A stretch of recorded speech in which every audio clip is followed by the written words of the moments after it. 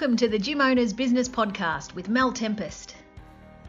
The Gym Owners Business Podcast is proudly supported and sponsored by Thomas Plummer, MyZone, Creative Fitness Marketing, and All Smiles Creative. The Gym Owners Business Podcast is part of the Gym Owners Business Network, which is the industry's go-to online hub designed to better service the needs of fitness business owners.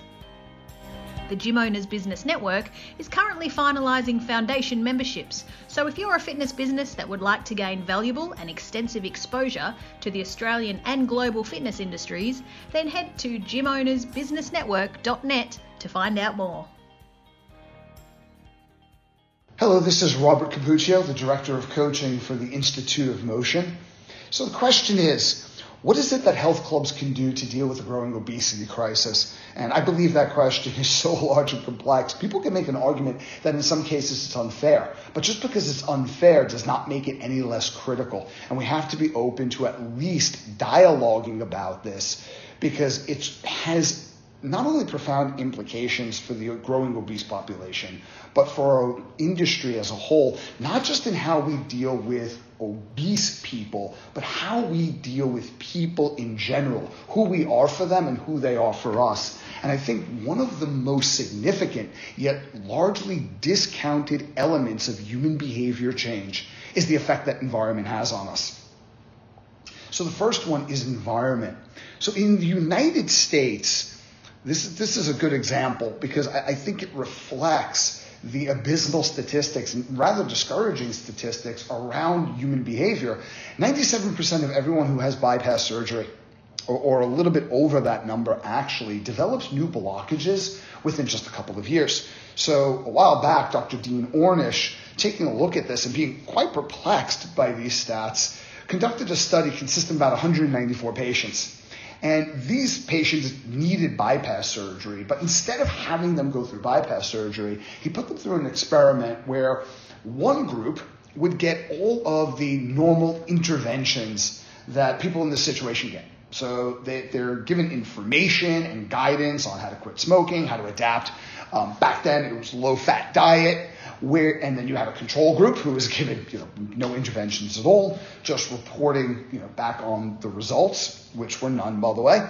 And another group was just given stress reduction techniques like yoga, meditation, and put into a support group where they could talk about their challenges and what they're going through with people who were in the same exact situation participating in the study.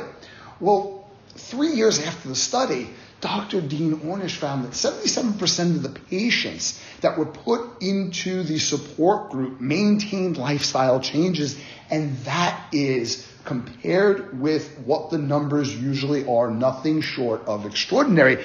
And I think when you take a look at these numbers, National Institute of Health puts out pretty much the same stats on weight loss. 97% of everyone who says that their goal is to lose weight either fail to lose the weight or keep it off for a span of 5 years.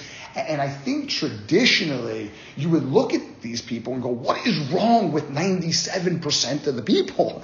Where in coaching, appreciative inquiry looks at what's right with the 3% of the people that actually do succeed. And there are a lot of variables, and there's a lot of ways you can look at that. But if you want it to be ruthless and break it down to the lowest common denominator, it is habits. And a lot of times with habits, where we go wrong is we make the mistake of going too big. And if this morning, I was in a meeting, a very large meeting with Sports Singapore out here in Singapore. What a coincidence. And one of the themes of the meeting is, if you want to go big, think small. Small is big, and that is absolutely correct when it comes to habits. So one of the things that we could offer is community. I think a lot of people who are obese feel very uncomfortable in the gym for a lot of valid reasons. And no matter how we frame those reasons, it doesn't put us in their position. And I don't think it helps much. And I know that, me having physical deformities when I was a child, going into the gym was brutal. And I almost did not do it.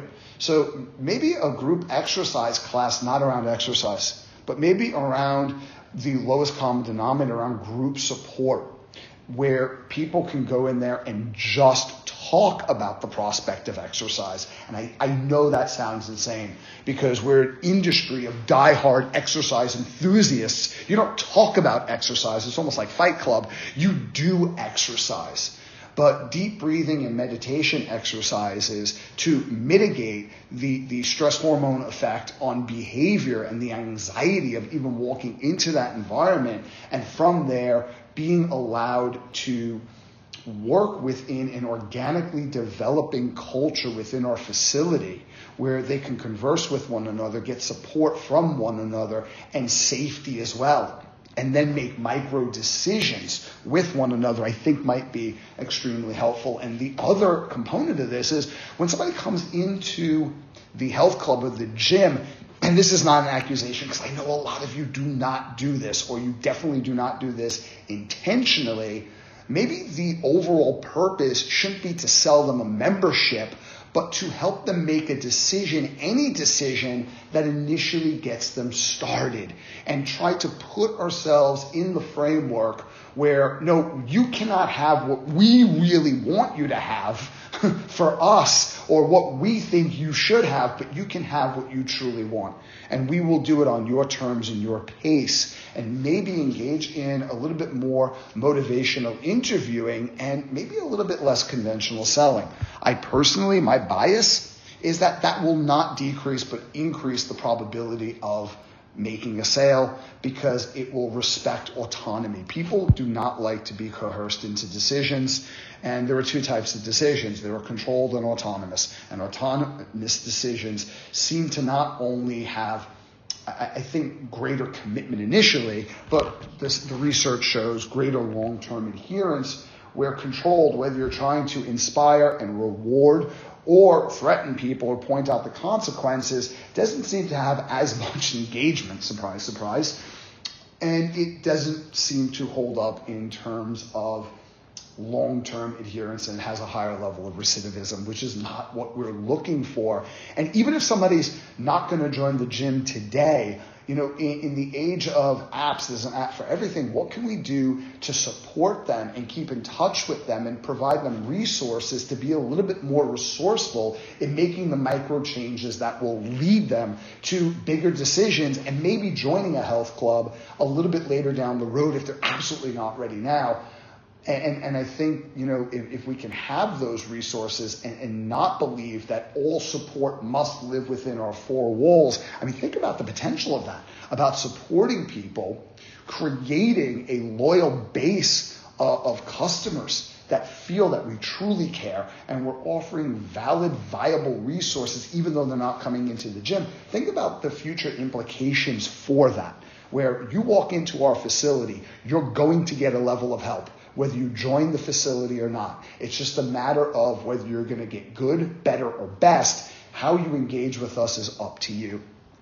And I think that's critical, because we have a belief, or at least I had a belief, that if somebody walks into the club, they're ready to join, and I'm going to do whatever I can to make sure that happens. And sometimes that really works out, and other times I wonder how many people did I push prematurely, and not only did they not join my gym, but I interfered in their decision to join any gym. Because if you take a look at the trans-theoretical model of change, there are a few reasons why people might walk into a gym, even if they're absolutely not ready that day. And no matter what level of change they're at, especially the obese population, it took a lot for them to walk into the gym. So if you sit in front of me, I'm going to help you no matter what. It's just a matter of what are you prepared to do today. If I lead you to decisions and respect autonomy, my personal experience and my guess would be our closing ratios would go up, not down, and the experience for the person at the other end of that table would be enhanced. My advice for trainers getting into the fitness industry, don't study so much about the human body that you neglect the human being that resides within it. With all your studying on functional anatomy, physiology, and nutritional sciences, which are all critical, there needs to be a little bit of a study of psychology about coaching, behavior change, and we need to cultivate some intrinsic factors like empathy. And I'm not saying we feel for people, but we feel with them, which is deeper, it's more pervasive, it's more beneficial. And a lot of times our assumptions are deterrents. Let me just share something, really fast. I hope I'm not going over my time here. But there is someone out there who I have a ton of respect for, and her name is Dr. Nadine Burke-Harris, and she wrote the book, The Deepest Well. And there's an excerpt I want to read you from The Deepest Well, and she's citing doctors Vincent Folletti and Robert Anda, and the data that they reported from 17,421 people involved in what's now referred to as the ACE study, which stands for Adverse Childhood Experiences. And in this, I'm reading, quote, Folletti, one of the researchers, was excited by the outcomes, but the high dropout rate was puzzling. Does that sound familiar to anyone listening to this? Now, this gets interesting. If it had been the patients who were still early in the process, the attrition would have been understandable. After all, the fasting regimen they committed to was challenging. But the strange part was that the dropout rate was highest among the most successful patients, the ones who had stuck with it the longest and seen the best results. Just as they were reaching their ideal weights, when they should have been celebrating their hard-won goals, these successful patients suddenly disappeared. Now, is that interesting to you? Because to Nadine Harris, that was extraordinarily interesting and very perplexing, as it was to Vincent Folletti. And by interviewing some of these people, particularly the story of Patty in this study, what he found out is that a disproportionately high percentage of these people who were overweight in the study and losing extraordinary amounts of weight, and they were literally on the other side of success, and something happened. Because so many of those people had experienced some form of violent abuse, traumatic abuse, usually sexual abuse as a child. And Patty, who had completely transformed her physical health and her physical appearance, she was a nurse, and one of her patients commented on how attractive she was and flirted with her, and it triggered her back to the incident that caused her obesity in the first place. And that was, sadly in her case, molestation by one of her immediate family members. And so for her, subconsciously, becoming overweight, obese even, was a way to prevent anyone from ever finding her attractive and harming her or abusing her again. So in her case, being obese was not her problem. It was her solution to a much bigger, much more traumatic problem. Imagine us sitting in front of her and going, well, Patty, you just got to be more motivated. You just got to commit. You don't want it badly enough. Just stop snacking. Use some discipline. Can you imagine having that conversation with this person? And I cannot. And that's the point.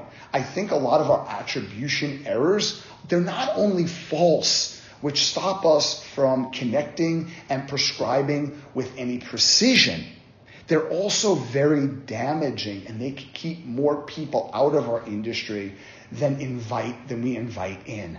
And so that would be my advice to a brand new trainer. Yes, study all the areas that you're passionate about because they're critical, but maybe first start with to create a frame of primacy around human behavior and empathy and understanding that sometimes the things that our clientele, our members struggle with are not as cut and dry as we tend to believe.